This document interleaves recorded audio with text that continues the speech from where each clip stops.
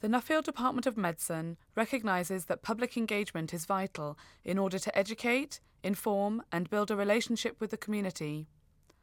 Our scientists are actively engaging in open discussion and meeting people to debate, listen, and learn. But I also wanted to just comment on, there's been a lot of stuff in the press recently about publication of negative findings, and I wondered if you've been involved in that and what your view is on this, and how quickly you think it will happen.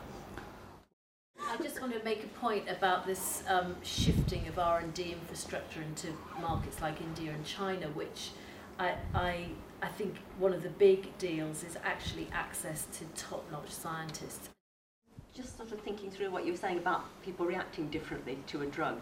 I mean, that must mean that for a long time doctors have been prescribing things that don't work, and like nobody's really admitted it.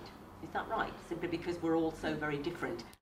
Have you really got a model for how this ought to work? I mean, it sounded as if you certainly had a lot of the right ideas.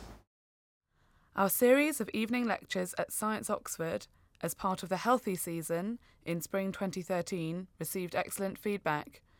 We are grateful to all our speakers, Dr. Julian Knight, Professor Tim Key, Professor Adrian Hill and Dr. Simon Draper, Professor Chas Boucher and Professor Stefan Knapp, and Dr. Diane Newbury.